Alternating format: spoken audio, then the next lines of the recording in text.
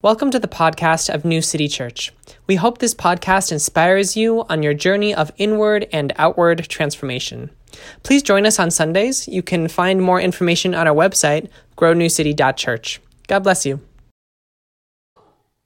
Everything is permitted, but everything doesn't build others up. No one should look out for their own advantage, but they should look out for each other. Eat everything that is sold in the marketplace without asking questions about it because of your conscience. The earth and all that is in it belong to the Lord. If an unbeliever invites you to eat with them and you want to go, eat whatever is served without asking questions because of your conscience. But if someone says to you, "This meat was sacrificed in a temple," then don't eat it for the sake of the one who told you, for the sake of their conscience. Now, when I say conscious, I don't mean yours, but the other person's. Why should my freedom be judged by someone else's conscience? If I participate with gratitude, why should I be blamed for food I thank God for? So whether you eat or drink or whatever you do, you should do it all for God's glory. There's some juicy things there, like literally juicy things, like meat. Because the main topic of this text is a controversy that was going on over food, specifically meat sacrificed to other gods. So here's the context. In Corinth, there was people of a lot of different faiths, and some faiths practice like sacrificing meat to that god as part of their faith tradition. And sometimes the meat that was sacrificed to those other gods would then be like sold in a market. And the Christian question was like, okay, so if this meat is sacrificed to another god, but we're following like God, like via Jesus, like, is it okay if we eat that? Because do you get the controversy here where it's like, is it okay if I do this because I'm kind of trying to do this thing, and like, is that looking bad? And I thought Paul said something really interesting. He said, but if someone says to you, this meat was sacrificed in the temple, don't eat it for the sake of the one who told you and for the sake of conscience. So like, this is interesting because Paul was saying like, hey, the earth is the Lord's. God created everything. Like, we're following God because God is like the creator of all the things. It's not just like the God of a particular people group or economic class, but like the creator of all things. And so if the meat was sacrificed to another God, like we believe that our God still made that meat. And so like you can eat that just like you can eat anything because you're remembering that God created all things and God wants you to have your needs met. But with that said, if someone's trying to figure out what following Jesus is about, and they see you purchasing the food and then eating it, it might be confusing or against their kind of conscience. Like, they might be like, wait, I thought you said you were following this God, and now you're eating the meat from that God. Like, what's the deal here? And if that confusion arises, then don't do it for their sake, not for our sake. Do you see like what he's trying to say here? He's like, hey, you can just eat anything, like just eat the things, just eat the things. But like, if your eating of the things is causing kind of like a moral dilemma or some confusion about what it means to be Christian, then like, just consider your audience. And I thought that this was really a really interesting scriptural observation, because it enters into the conversation of how eating for ourselves and eating for how our food is perceived are two separate considerations, which is a lead-in to our topic for today, fat phobia. Today, as we're on a sermon series on bodies, we're going to be talking about a little bit of fat phobia, a little bit of food, diet, culture, exercise culture in the United States. And I want to acknowledge right up top that this is kind of a difficult topic for a lot of people. A lot of folks at New City Church wrote in their community listening survey that like their relationship with food is something they're still kind of figuring out. And so I just want to name that if you're ever feeling a little activated or a little like uncomfortable about this and you need to get up and move around, you're very welcome to head on out to the lobby. That's why that space is there. Grab some water, look outside, do what you got to do to just kind of like regulate that energy. Because the last thing that we want to do is like re-traumatize someone in their bodies while doing a sermon series on bodies, you know, you know what I mean? Like, so can we just all like snap and agree that if someone needs to move out, that's totally fine. Also, like, again, what y'all don't realize when you're not preaching is like people step out of the sanctuary all the time, like for all the reasons.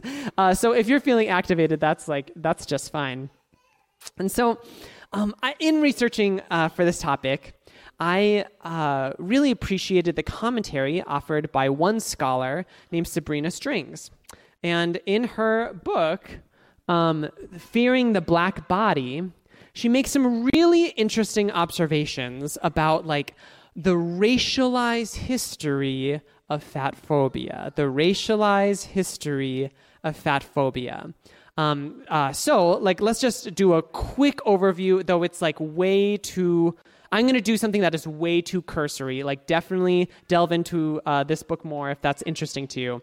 But Strings observes that, like, pre-colonization era in Europe, there was, like, kind of a beauty standard of suppleness and curviness that was, like, it is attractive for women to be full-figured. She observes that, as we see in art, that it's, like, kind of like attractive for women to like have curves, in part because there's a class connotation of that. Like if you're able to have a full figure, then that probably means that you're not working in the field. That probably means you're not in poverty, right? There's a certain like connotation to it. But she observes that like beauty, and I think that this is the first point, like the definition of beauty is not an objective truth that is always consistent no matter what culture or place or time you're in. Like, I think the first myth that we have, the first myth that we have to get over is that it's like, beauty is just one thing that always exists and is always the same for everyone no matter what. Nah, like there are so many contexts, so many times and cultures that inform what is beautiful, attractive, or desirable. And as Strings observes, like, there was being full-bodied was like something that was attractive and was like the pinnacle of desirability. And then colonization happened and enslavement started happening. And something very, very specific happened where Europeans who were colonizing, enslaving, and exploring Africa were observing, anthropologists were observing that African women are full-figured women, that their all of the racist literature coming out of the era describes them as sensual and overly sexual and overly desirable and overly of the flesh. And this was right in the Enlightenment era, when it was kind of like, if you can't repress your desires, then you'll never be enlightened. Do you see what I'm saying? So it's like kind of like, well, if the women from this area are so curvy and so sumptuous and so earthly, then they are the opposite of what it means to be enlightened and critically thinking and self-controlling. And so the body definition started to shift. The definition of what was desirable started to shift. And so by the time that we see, like Shakespeare, artists like Shakespeare rolling around, we see a shift of what it means to be full-bodied. We see it being associated with being somehow more animalistic or more base or more dim-witted. And so we have this quote from The Comedy of Errors where Shakespeare says, describing a woman, "She being a very beastly creature lays claim to me. What is she? No longer from head to foot than from hip to hip. She is spherical like a globe." And so here they have two characters describing a woman who is full-figured with the adjective beastly. Do you see the major shift between these two? Where it was like before, like having a full figure was like desirable, attractive, seen as kind of like this elevated thing. And now it's like, well, actually, if you're fat, then you don't have self-control. Or if you're fat, then you're not enlightened. Or if you're fat, you're somehow like morally or fundamentally inferior. And as it turns out, like that's a very helpful ideological framework to justify slavery. So like there's kind of this like this continual characterization of like, well, the people who are from Africa are somehow less human, and therefore it's justified for us to create an economy based off of their enslavement. But that's like all wrapped up in like gender, fat phobia, race, class, like all immigration status, like all of this is wrapped up. Do you see what I'm saying? Like, do you see the observation here? Like, a lot of our fat phobia is derived from anti-blackness. A lot of the fat phobia in the US, in Europe, but also now, like, because we kind of exported it through social media everywhere, is like, fat phobia is derived from anti-blackness. And we can't really, like, ever find peace with our bodies or peace with the bodies of our society until we confront anti-blackness. So, like, in an interview where someone was talking to Strings, the author who observed all of this, the interviewer was like, well, what does it mean that so many white women are so concerned about their appearance? What does it mean that white women are so concerned about food? Like, if this was specifically an anti-black woman thing, why would white women be so affected, basically? And her response was like, well, that just kind of reinforces the point, because if the idea or the stereotype is that like sumptuous, full-bodied women are like sexual, base, dim-witted, or immoral and black, then of course women who aren't black would want to not be like that. You know, like it would be like forfeiting privilege, says this racist stereotype. So it's kind of like, this is kind of like how empire destroys all of us, by the way. Do you see what I'm saying? Like, it's like, okay, there was this one thing where it's like supposed to oppress one group of people, but as it turns out, when you oppress one group of people, you end up oppressing everyone, and then none of us are free. Because like saying like, well, these bodies are unacceptable, but these bodies are acceptable. Anytime the acceptable bodies start looking like the unacceptable bodies, then none of us are free. And so like, this is the issue here, is like, we have to confront anti-blackness. We have to confront fat phobia, not as like, oh, we need to be nice to, you know, people who are fat, or we need to be nice to people who look a certain way, but saying like, no matter what you look like, everyone's body is oppressed by fat phobia. No matter how thin you are, everybody, like, I'm not super fat, but I am oppressed by fat phobia, because all of us together I bear the weight of that oppression differently than other bodies, but everyone collectively is oppressed by fat phobia, because oppression affects everyone just differently, but it affects everyone. Like, all of us are going down. So like, so we have to confront this as a community, right?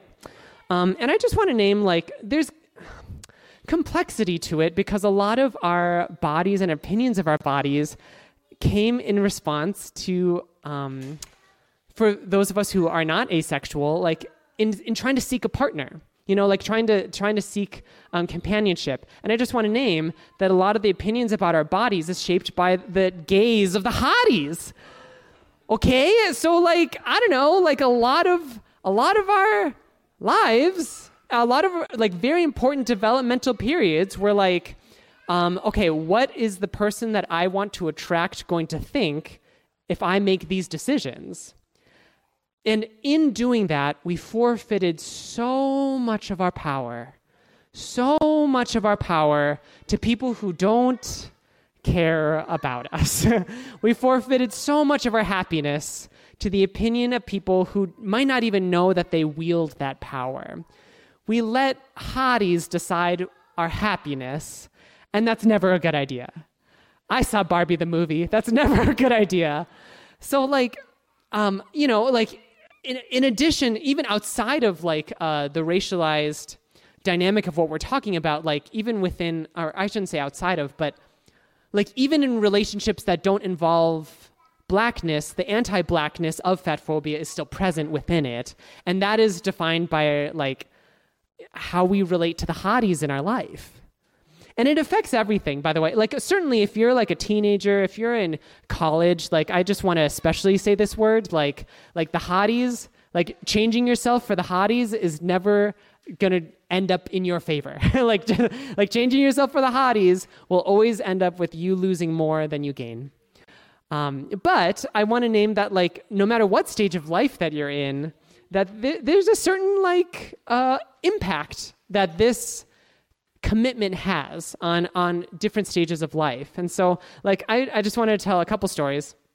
So one time so Brian and I are getting married. Yay! And so my parents threw a shower for us, a wedding shower. Have you all ever been to a wedding shower before?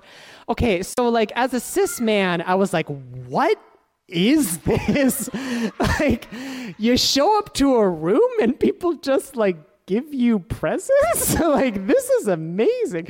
So we were like at a wedding shower, and there was my mom invited the condo ladies. So the condo ladies are like the other ladies who live in our condominium building. Oh gosh, and they, we've been watching you from afar. You don't know me, but I just love you so much. Like that kind of that energy. And so the condo ladies were all together at this table, and like Brian and I were clearly like the youngest, most athletic, like sveltest bodies in the room. And it was like interesting to me to observe how the condo ladies were kind of like apologizing for their bodies in our presence. Have you ever been in that conversation where they're like, oh gosh, I haven't been to the gym for a long time. Oh God. And they were kind of like, oh, look at my arms. And then they would like wave their arms. They're like, I got flappers. Oh gosh, I shouldn't have those. And we're like, you're at a wedding, you're a cisgender woman at a wedding shower for a gay wedding, and you're still like apologizing for your body. Do you see? It's where it's like the gaze of the hotties, the opinions of the hotties is like still because obviously Brian and I are the hotties in this situation. So where it's like, but do you see what I'm trying to observe here? Like there's a power that is like a kind of unspoken, but somehow like if you see someone who is like succeeding in being this trope of young, athletic, preferably white, preferably cis male beauty, then like everyone else should cower and apologize for not being like that. Like and it's like Brian and I didn't come into that situation asking for that. It just kind of was like in the air. And we have to observe that, right? Like we have to notice that. Okay, totally other example, like incels. Do you all know what incels? So like so it's like the guys on the internet, like 4chan, who are like,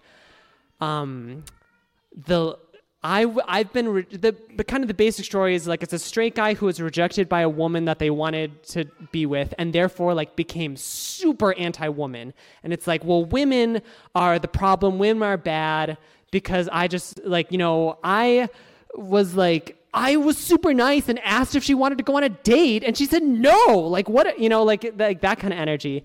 And do you see how like all of that is still beholden to the gaze of the hotties, where it's like, okay, so somehow incels have lost track of their internal belovedness if their happiness can be so affected by that. And they're obviously leveraging privilege for the sake of oppressing other people with it. Like it's easier to oppress people than to go to therapy, apparently. So like do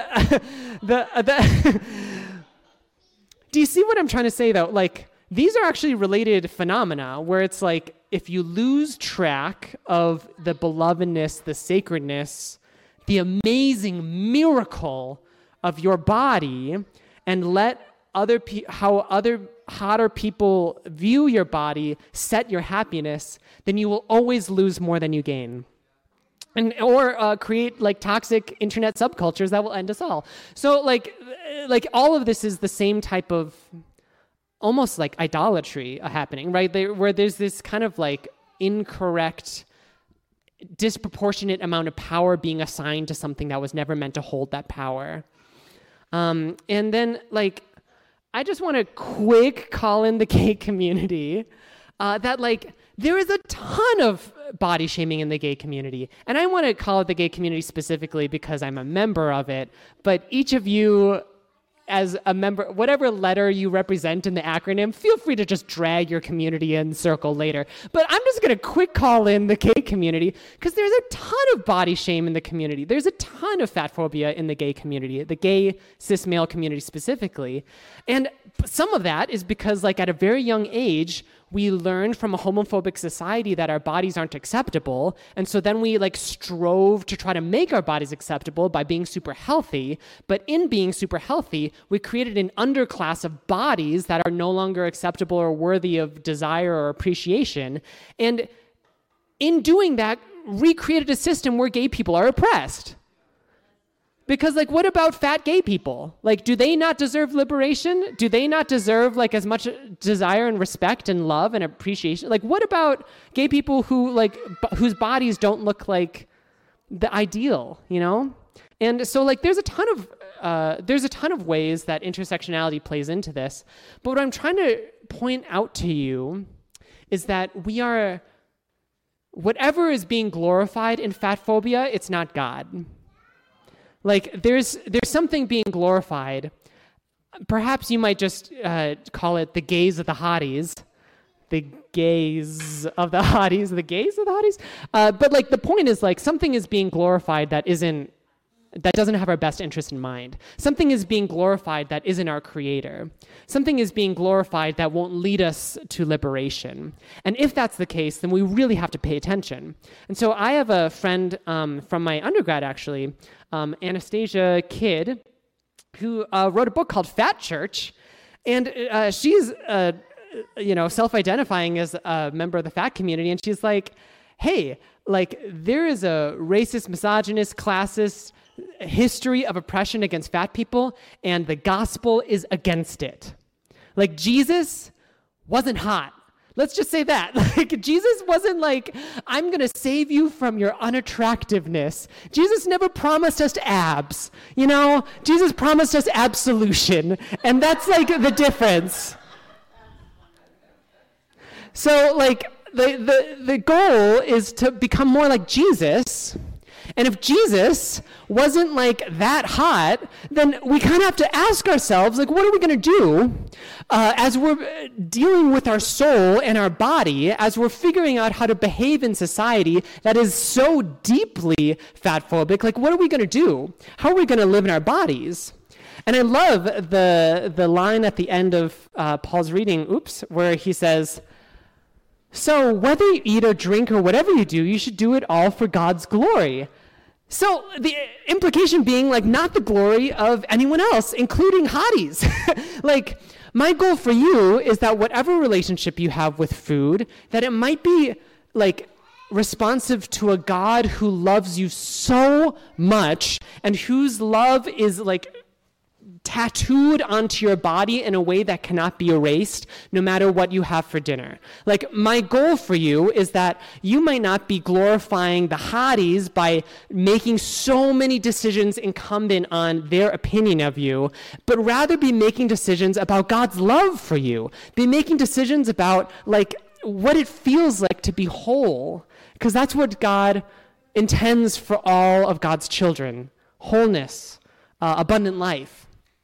And you know, the funny thing is, like, once we start approaching it from, like, a love first, wholeness first, God's love centering kind of approach, it changes how we relate to all these things. Because as it turns out, if you don't, like, if you're not eating only for the approval of other people and just eat because you're trying to be whole, like, you do kind of tend to appreciate vegetables. Like, I just want to name, like, vegetables are good for your mental health. Vegetables are good for my mental health. And so, like, I'm like, wow, what if, like, the way that I eat isn't just about other people's opinions of my bodies, but what if I eat because, like, there are ways that I know that I can take care of myself that are helpful for my mental health, regardless of what that aesthetically looks like. And as it turns out, like, exercise is amazing when you're not doing it for the sake of other people's approval. like movement is an intrinsic part of what it means to, I shouldn't say an intrinsic part because I know that there's some people who can't move, but like movement is such a delightful part of what it means to be human.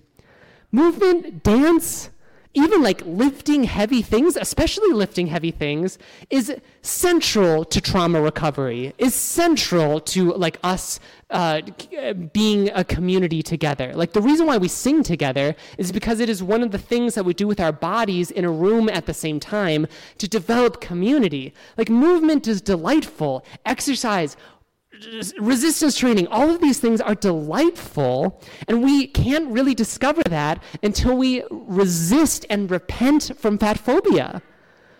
We can't really discover the amazing gifts of like living in our body until we repent and reorient ourselves towards a God of love. You know what I mean? Like there's a whole world of abundance and sufficiency and satisfaction and connection waiting for you, but we have to sacrifice all of the oppression in order to receive all of the liberation. And that's why this takes everything and why we are doing it together as a community. Amen? Amen.